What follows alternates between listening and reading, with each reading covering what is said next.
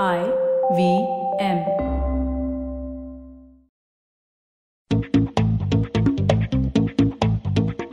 To say that technology has been the largest force to alter the media, content and advertising landscape would be an understatement. Because what technology, the rise of platforms, all driven by the inherent growth of internet consumption has done is change the way we create, interact as well as transact with content. And the last part is interesting because transactions have become as much about curation and experience design as they are about commerce. And in India, that's been driven by platforms like Book My Show, Insider and others like them. What's also been interesting is the way that engineers have helped change the landscape of the creative industry. Not just from a technology perspective, but from a creative lens as well. So many creators, directors, writers, creative people of all kinds actually started off being engineers. That's why I'm looking forward to my chat with Shreyas Srinivasan today, founder and CEO of Insider.in. I'm Varun Duggirala, co-founder and content chief at The Glitch, and we'll be right back with Advertising is Dead.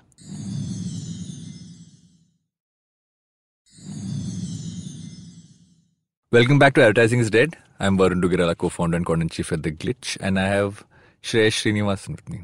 Shreyas, founder Insider.in. I'm sorry. I have to keep clarifying these things sometimes just to make sure that I don't sound stupid, which I now do because I said that. Tell me something, Shreyas. Why are you on this show? I have no clue, man.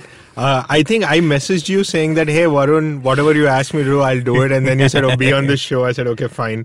You know, people have this misnomer that when they talk about media and advertising, right? They think it's all about creativity and business and all that. But technology is really the big game changer, right? It's across the last many years, technology has really been the one disruptive force. I mean, we call it, we say it's internet has disrupted it, but even technology and what it's let us do has really changed the way we look at advertising or media or the entertainment landscape in particular. And you and I were in engineering college together. Correct. Years ago. Yeah.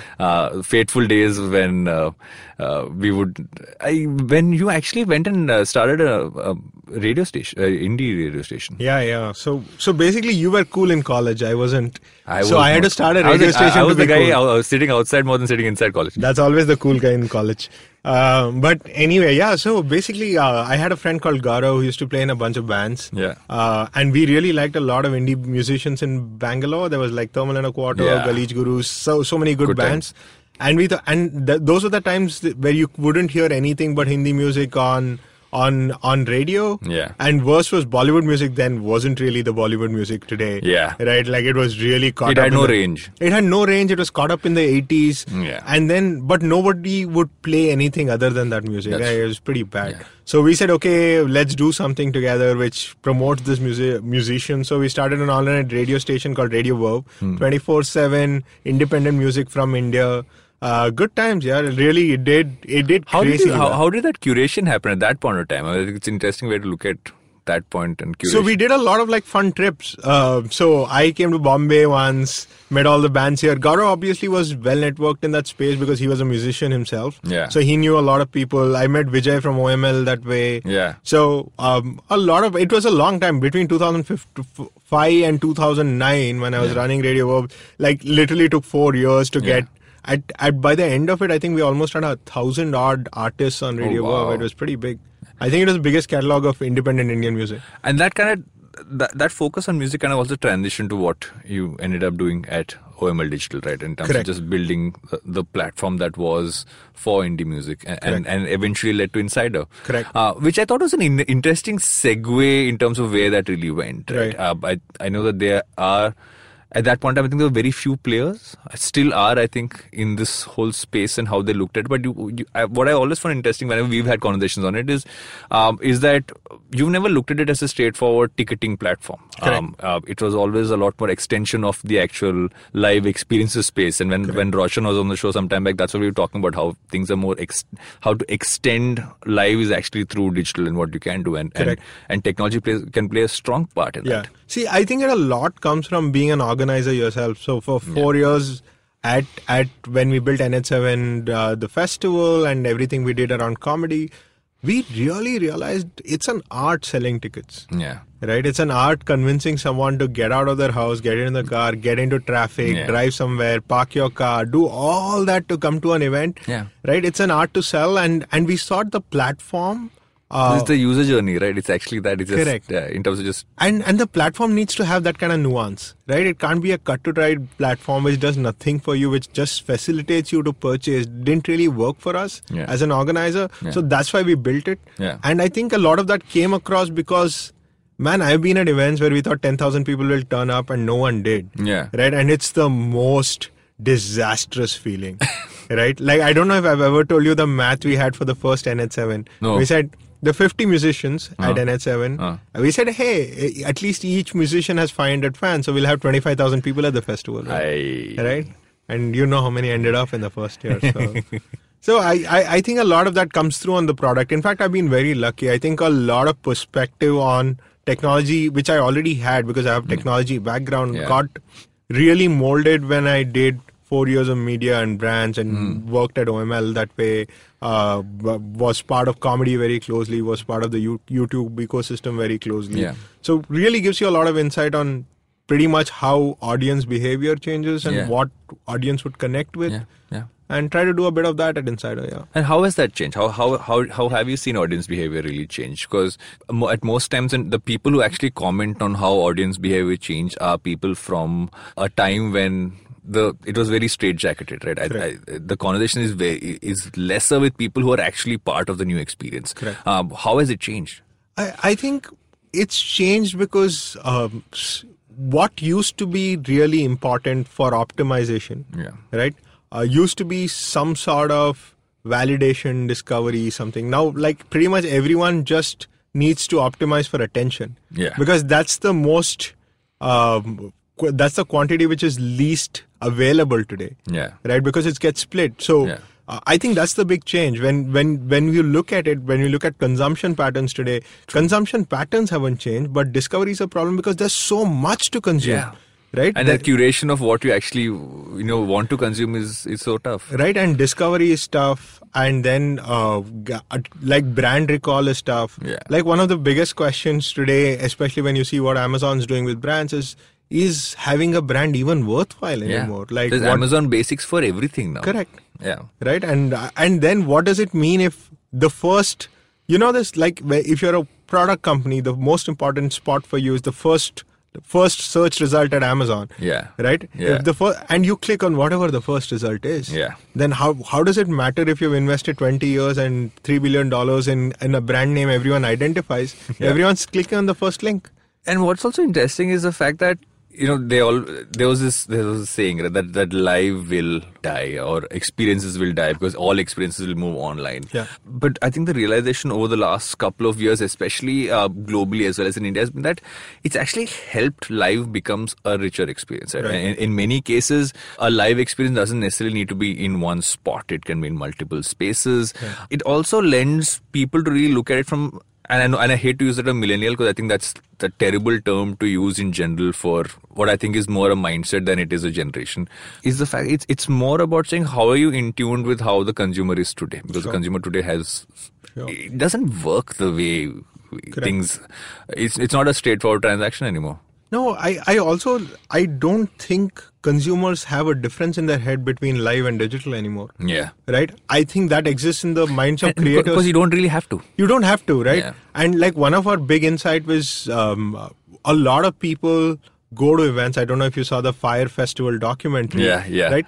It's the real event is the validation of their lives. Yeah. Right? Because all those influencers were putting it out there and correct. And we saw this weird thing in the longest time where we said when we are putting together an event, right? Most of the consumption of the event happened through digital channels, right? Yeah. People are buying because it was on Facebook or the friends talked about it or it was exactly. homepage of Insider, Book My Show, whatever. Yeah. But validation that it's a real event happened if there was a hoarding. Yeah.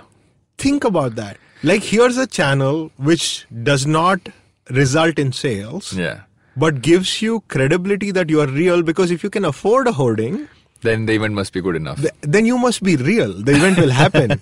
Right? Yeah. And in a lot of ways, I think live events today and in the future are pretty much the top of the pyramid. They are self-expression and hence their pricing is fairly flexible. Yeah. The more you go towards something which is top of the pyramid, the more it's about the experience and not the price. While everything we're looking at everywhere else is a lot about price. Because it's so commoditized. And is this balance of what creative plus technology gives you, the reason why you chose this? Because I mean, a lot of people who do work in technology, right? And you actually think worked a lot more in the technology space, because I literally did engineering and didn't do anything to do with it post that. So if someone's an engineer today, and I know we have enough engineers who become writers or directors and all of that in the space, and we have filled with that. Also, people who work in technology who want to work in the creative space but yet stay rooted in technology. Yeah. What are the avenues that they have? Because I think a lot of people don't realize the avenues that you have. It's crazy the number of things they can actually do. Correct. I think every technology job today is creative. Yeah. Right. Yeah. And this is again a misnomer that writing a jingle is very creative, but writing a great piece of software is not creative. Exactly. It's in fact a super creative, and the best people are miles above somebody who's just learned how to do it. Yeah. Right. Because they instinctively think about it very creatively. Yeah. And everything is intermixed today, right? I mean, when was the last time a musician had to go to a studio to record a song? That's true. Right? Yeah. Everyone's sitting in their houses and recording the song, and every tool they're using is built by a technology guy. Yeah. Right? And every time you type something or you put something out into the world, it's going through a technology stream. And in fact, I think technology is a necessity for everyone today. Yeah. Even if you don't understand how to code, knowing how it works is super. Like one of the things I always ask people is, how does the internet work? Yeah. Right? I can guarantee you 95 out of 100 people you meet don't know how the internet works. Yeah. Right? How does the internet work? How can you write something and where does it pull up from? You asking a question which is, I think everybody asks, how does blockchain work a lot more than they actually ask, how does it? Who cares how the blockchain works? Yeah. Like no one uses the blockchain. It is a conversation I've heard so often. Like blockchain for me is like every second conversation blockchain. I'm like, what you ask is actually more important. I think I know the internet works. Maybe I might be wrong. No, that's the majority. I think I know, but without actually knowing. Look, there are some handful of cables which go between India and North America, which carry most of the traffic of what you browse between two countries. Yeah. How many people know that? Like if there is a cut in one of those cables, our internet gets affected. If there's a video of this podcast, you'll see my hand going up saying I kind of know about the cables. Right. But my point is like, we don't need to understand technology from being able to build technology, but as much as how technology works in its essence, because we implicitly know how a car works. Yeah. Right? Everyone in the school has been said, there is a piston, there is a internal combustion engine, this is how it works. Yeah. Why do we not teach people how internet works? Yeah, we just assume that they don't need to know it. Correct. Because it was not a fundamental thing when these books were written. It's a fundamental thing today. Yeah. It's a lot more fundamental today than anything else. Absolutely. That's our entire lives. Correct. That's why most people still restart their computer if their Wi-Fi doesn't work. Oh, man. They do. I used to work in tech support, so I know how that question can really work. My first job post-engineering was working in semi-tech support for AOL Internet. So that question, like, kind of major flashback scenes just happened in my head. So I have my CTO Nihar, when we used to work at OML, he used to have a printed steel board. Have you tried it turning on and off? Because everyone used to commit to him with technical questions. So he said, try turning on and off. My favorite question when I was in AOL cancellation, someone called and said, I want to cancel my connection because the internet isn't working. My response was, have you switched it on? And she said, what do you mean? I said, have you put the CD in the drive and put it on? She's like, no, I just got it free with my groceries and I expect it to work. I said, no, what they gave you free is a CD. You put it in your CPU, and for people who don't know what this CD drive is, that it's this round shiny thing we used to put inside for things to work. She didn't know. She just assumed that she'd gotten a package, came home, threw it on the counter, and she was supposed to have internet. Correct. But think about that, the change from there. My mom is on Hotstar and YouTube all day. Yeah. How did that happen? You talk my grandmother, and my grandmother was listening recently, right? And she's 86. And she figured a way to stream a video from an iPad through an Apple TV onto the screen. I'm like, she's 86. It's just crazy, right? And that's how people are consuming. That's why I said millennial is not, it's not, I think she's as millennial as anybody else because she just did that, right? And keeping that in mind, what I found interesting, and I know there were a bunch of things we were going to discuss, but what I found most interesting is the conversation we just had before we started recording, which is what you at Inside are really doing, which I think is an interesting elevation of what digital and events and taking passive into active in that sense. And I want you to talk about it. I think you explained it really well. Okay. So at Insider, we've launched something called Play It Live on Insider. Yeah. We calling this bunch of events digital events. Yeah. Right? The whole idea with the great thing about events is this sense of connection you have and this sense of discovery you have. Yeah. And I think a lot of that is doable today online. Yeah. Or it's in early places of being able to do it online. Yeah. And being an organizer, I also feel like there is a bunch of challenges organizers face in India, which I think we as a platform can help by building a digital product which allows events to transcend the day the physical event happens. Yeah, I think the day the physical event happens is not going to go away, right? That's going to be... You want to be there to feel it. Correct. That's going to be your pillar, right? Yeah. And you build a lot of things around it. So we built a really hopefully successful, interesting platform, which is a bi-directional video platform, where not only can you consume a live stream, you can interact with the live stream, and the live stream changes depending on the interactions you do with it. For instance, yesterday we did a comedy show where this so open mic is a huge trend across India where young upcoming stand-ups go to an open mic to play, and typically the biggest open mic in India is about 24 people. So yesterday we did a concept called an open mic on Insider, played on Live Insider, where there are 3 comics. They do a piece 2.5 minutes each. There is a digital audience which then votes which comic they like the most. Right? And it's real time. And then the comic who got the most number of votes, and it's a fairly weighted system, wins 10,000 rupees. Right? And we had about 700 people on it, which makes it the biggest open mic in India on the first day we launched. But I think there is a lot of videos moving, especially live video, and to some extent canned video is moving to a format which is more involving of people. Because you always think of video as a fairly passive consumption platform, which is good, right? Which is the majority use case. But there is a really interesting use case to make it an active experience, and it plays really well into events. Right?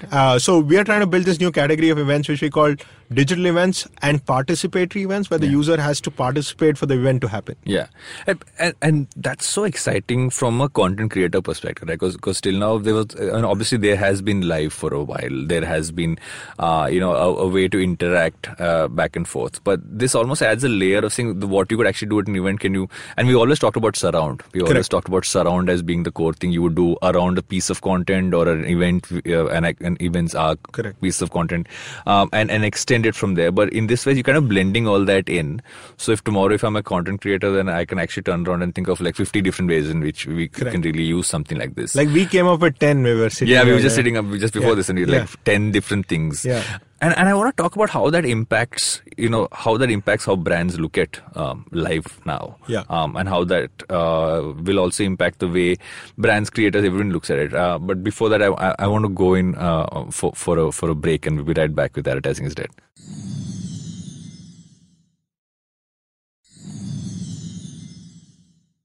Welcome back to Advertising is Dead. We're still at Shreyas, and we're talking about how digital events can really have really changed, or can really change how brands really work with live. Because, like you said it earlier, live is about what happens in that moment and that what happens that day. This allows you to kind of extend that further and take it much longer. Correct. And brands are always worried about that. Right? Like we said, there was a hoarding and you look at that. But how does a brand take themselves in this scenario and look at all the opportunities that they have? So I think the really interesting branding opportunities are how to integrate that with content and interactions. Right? I think that's another thing. Branded content has been such a hot topic discussed for the last 6-7 years. Right? But one of the big problems with branded content is how much of the brand is passive to the content and how much of the brand is actually like one of the biggest successes of branded content is Bacardi and 7 Weekender, right? But people forget that it's success because Bacardi is a drink you have at NH7, right? There's real engagement with a brand. So with digital video, we see some of that real engagement playing out. For instance, if you're a phone brand, right? And you're doing something where suddenly in the digital event new things open up because you're using that phone. Yeah. Right? Yeah. Or between one of the bonus questions is people asking which one of this is a product line of this brand. Yeah. Right? And then like, oh great. So these many people knew about my brand, knew about something from my brand. Yeah. Allowing, like today we did a simple thing. If you share the link of the event on social, you get an extra life, right? Because we were doing this quiz and then some 1,200 people shared it. Yeah. There's so, like, I would love it if you use a MasterCard and you say enter your last 4 numbers, you get an extra life. What I'm actually excited about is what can actually do to game shows, right? Yeah. So game shows as a format has always been so exciting to create. And Correct. it allowed a bunch of things. It allowed brands to be an integral part of something that was truly engaging throughout, because as audiences, you would also want to engage in it. Correct. And as contest, and you want to be that contestant, you want to be there for it.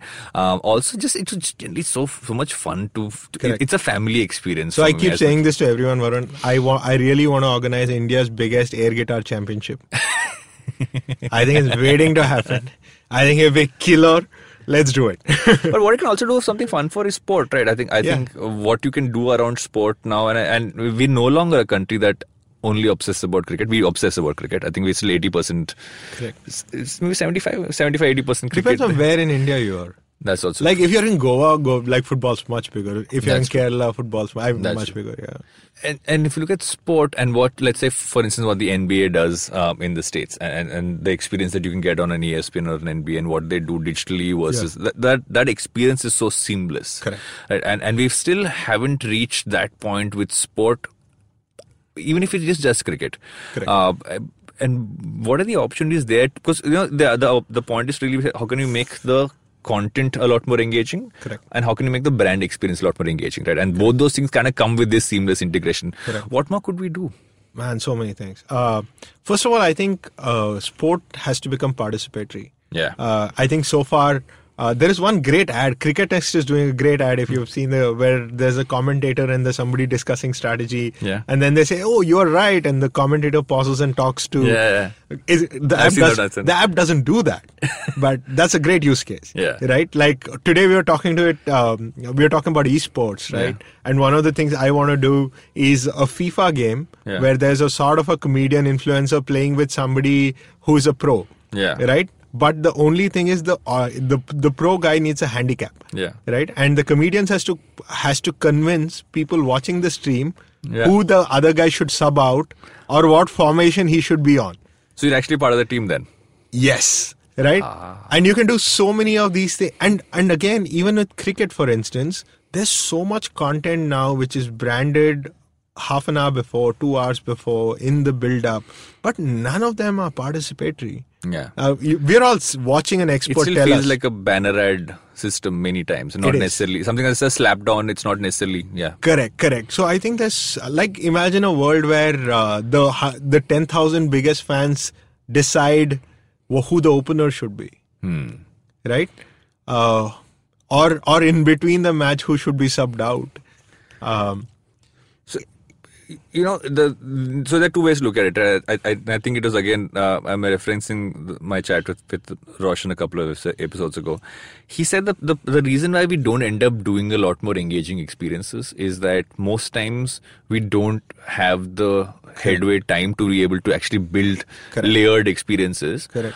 On the flip side, when we do have the time, we use that extra time to find another project to do and still end up doing it in the same amount of time. So it's as much an inherently creator-led problem as it is a brand-led problem. I mean, I think it's a platform problem. I think that's, you just added one more problem.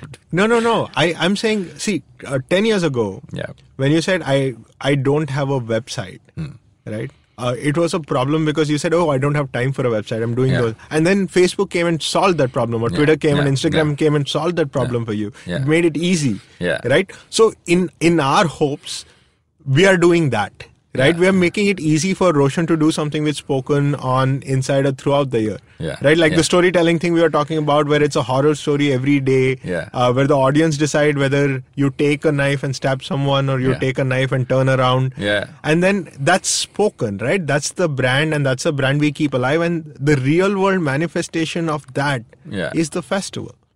Right? And that's how, I mean, we love working with Roshan and his team. And if we could work with him 365 days a year, we would love to do it. Yeah.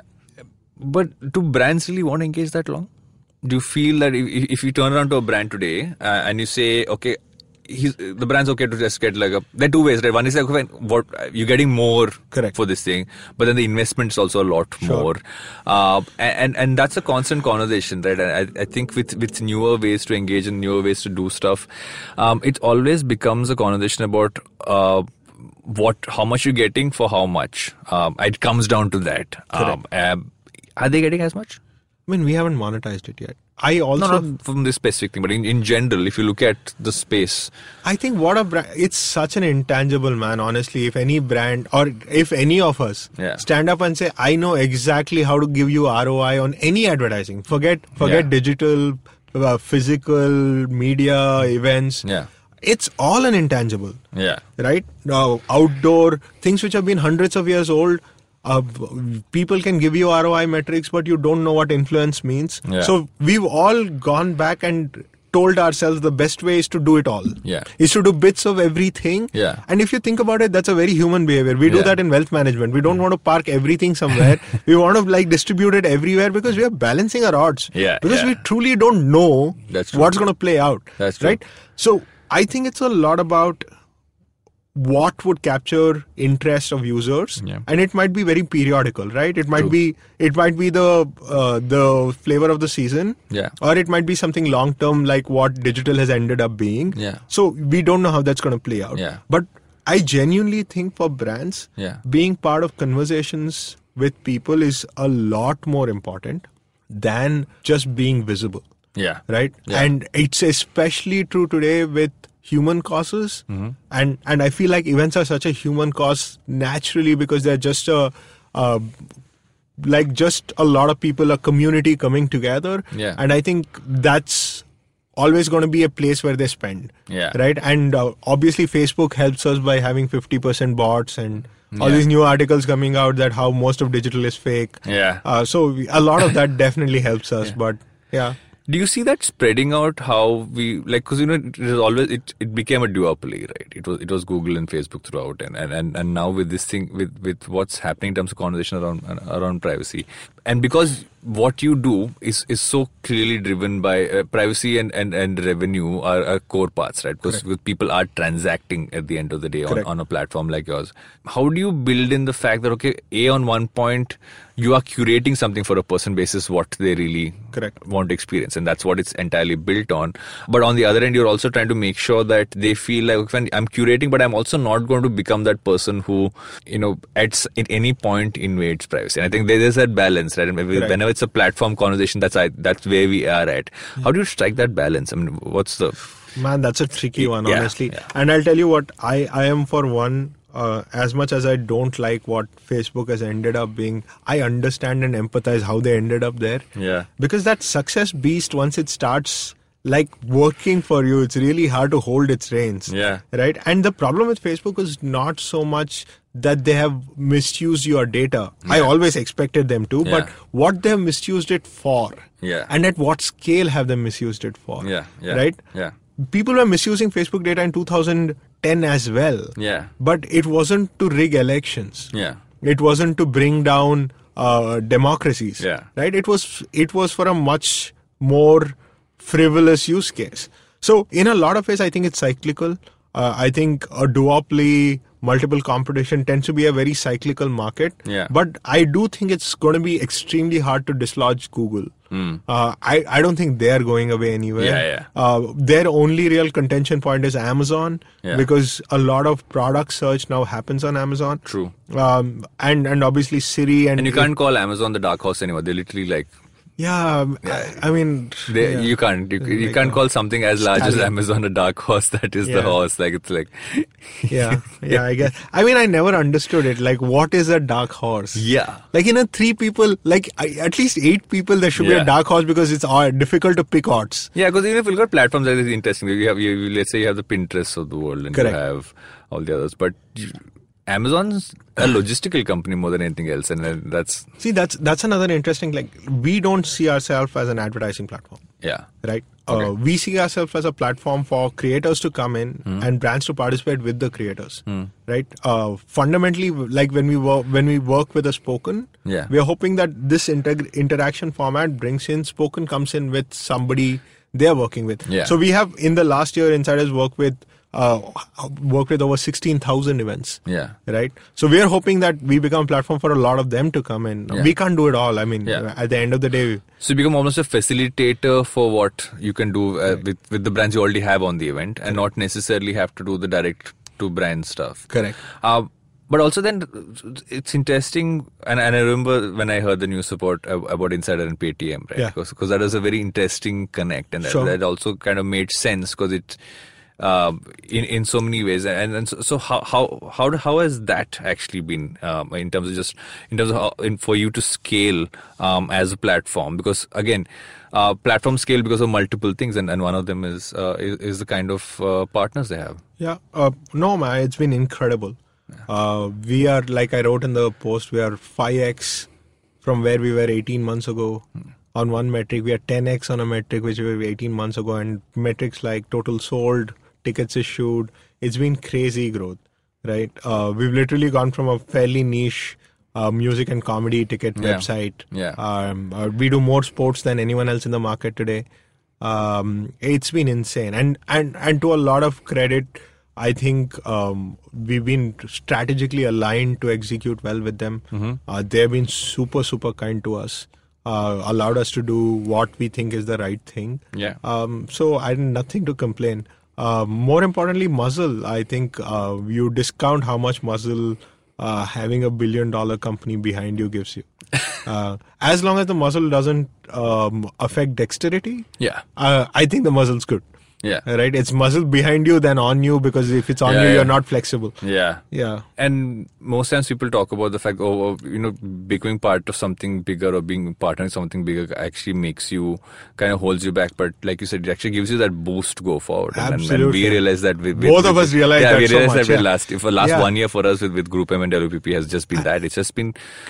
And it's end of the day, it's people, right? You are building relationships, and and everybody wants to grow, everyone wants to do the right thing. Yeah. And I think that's also very important. I think, like, as leaders of our companies, the fact that we've been able to establish a relationship with them on good faith, where they feel like we'll do something which is good for both of us. Yeah. I think that's really important. If that doesn't happen, I think it'll end up being pretty bad. And that's a core way to look at it, right? In terms of when people talk about... so there's this interesting thing that Ronnie Screwvala once said, I think in an interview, where he said that only in India do we consider being acquired or selling stake as a bad thing. Yeah. Everywhere else is considered to be the best thing to do. Because that actually shows that you're growing. Yeah. And that's so right in the way we look at it. And I think why that happens is because we predominantly look at it as losing control or someone else diluting it. But as long as you find the right partner who's very clear about how we'll work together and how we'll actually work for both sides, it's just that. And it's also that standard thing, right? Like, are you a mercenary? Are you a missionary? Yeah. Like, if you're a missionary who are doing this because you enjoy doing it, then, like, muscle and ability to do more is really good. If you're a mercenary who's trying to maximize profit or maximize revenue long term, maybe it's a bad idea. Yeah. So, I mean, depends on how you look at it. That's true. Yeah. I mean, I would have definitely been more served building a blockchain startup than building a ticketing startup. I think valuation multiples on blockchain are a lot higher. I need to figure today. this blockchain business. It has literally been a conversation around me for a while, and I still don't. I understand the theory of it. I think. Yeah. I've actually realized. So there's this thing about this show, and I'm going to digress for a second, where we actually try to do a counter the number of times I say I think. Okay. You actually said I think as much as I have. Yeah. If not more. So this is like a double I think episode where we should do a counter of this at the You end. say right also, I say right a lot. Like what happens being the same college. Man, you hardly came to college. That's also true. Yeah. I was in that chaiwala outside college in that time. Yeah. And it's actually, I want to touch upon one thing, right? And I think we didn't expand on that when we initially brought it up. It's about engineers. And the fact that this side of the world has so many engineers. Correct. And I recently was talking to someone who's pursuing it, and he's still, I think, in college, and he said, I want to be a writer. Yeah. And there's so many of them. And And people ask, okay, why is that? And there are multiple reasons I would have. I'm sure you can come up with 50 of those. Why is that? Why are they engineers? Why are there so many engineers in the creative space? Oh, that's their parents. I mean, I like you were talking about being acquired, right? One of the things, like when the thing came out, my mom was happy because I went from being an entrepreneur to an employee. Yeah. Literally, right? I mean, you do have equity and stuff, but in a way, there's a big because you have to understand a lot of our parents aren't very comfortable with us being entrepreneurs, right? Today, after all the success, now mine are okay. I think initially they were like, okay, when you're doing something, possibly, mine too. But I'm just saying, like, at least when I grew up, it was the norm to be an engineer or a doctor. One of the things is, like, engineering, I think it's a great thing for a writer. Yeah. Because I do think it teaches you some first principle thinking. True. Right? I think that's really important, which engineering teaches in multiple ways. In multiple ways, right? And I either think through frustration or through actual learning. Or through just the kind of people you're around with. Exactly. I think more than education, what we discovered at colleges were, like, we were around a great bunch of people. Yeah. Right? And they really pushed you to learn more and to discover more. Yeah. And so I think the only good thing about education is if you do go to a reasonably decent college, you end up hanging out with people who'll push you to do better. That's true. And hopefully learn some first principle thinking, which over time, which allows you to break up writing a novel, writing a screenplay, writing whatever else, like, you're structured more. Yeah. Because it's a question I've been asked by many people who are saying, oh, I'm actually studying engineering. And a lot of them end up being people like you and I, who in some cases would hate it from get-go and not do anything, which is like me. And I was like, I don't want to have anything to do with this. Let me just get this done with. And you, on the other hand, who I enjoy the technical aspects of it, right? And you just found an extension of it to find more creative freedom in that sense. So it's not just okay, you're an engineer, because most engineers don't end up actually working in engineering. Correct. Good engineer, the people who actually get good marks, I've noticed, become MBAs and go work in financial companies. Correct. Which is, again, I mean, with all due respect to financial companies, they do.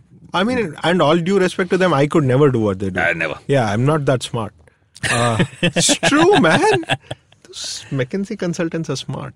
But I'm also adding to a point that when I was in college, I didn't want to be an engineer. Right? When I was in college, I wanted to be a computer coder. Yeah, interesting. I used to code. I used to code for fun. Yeah.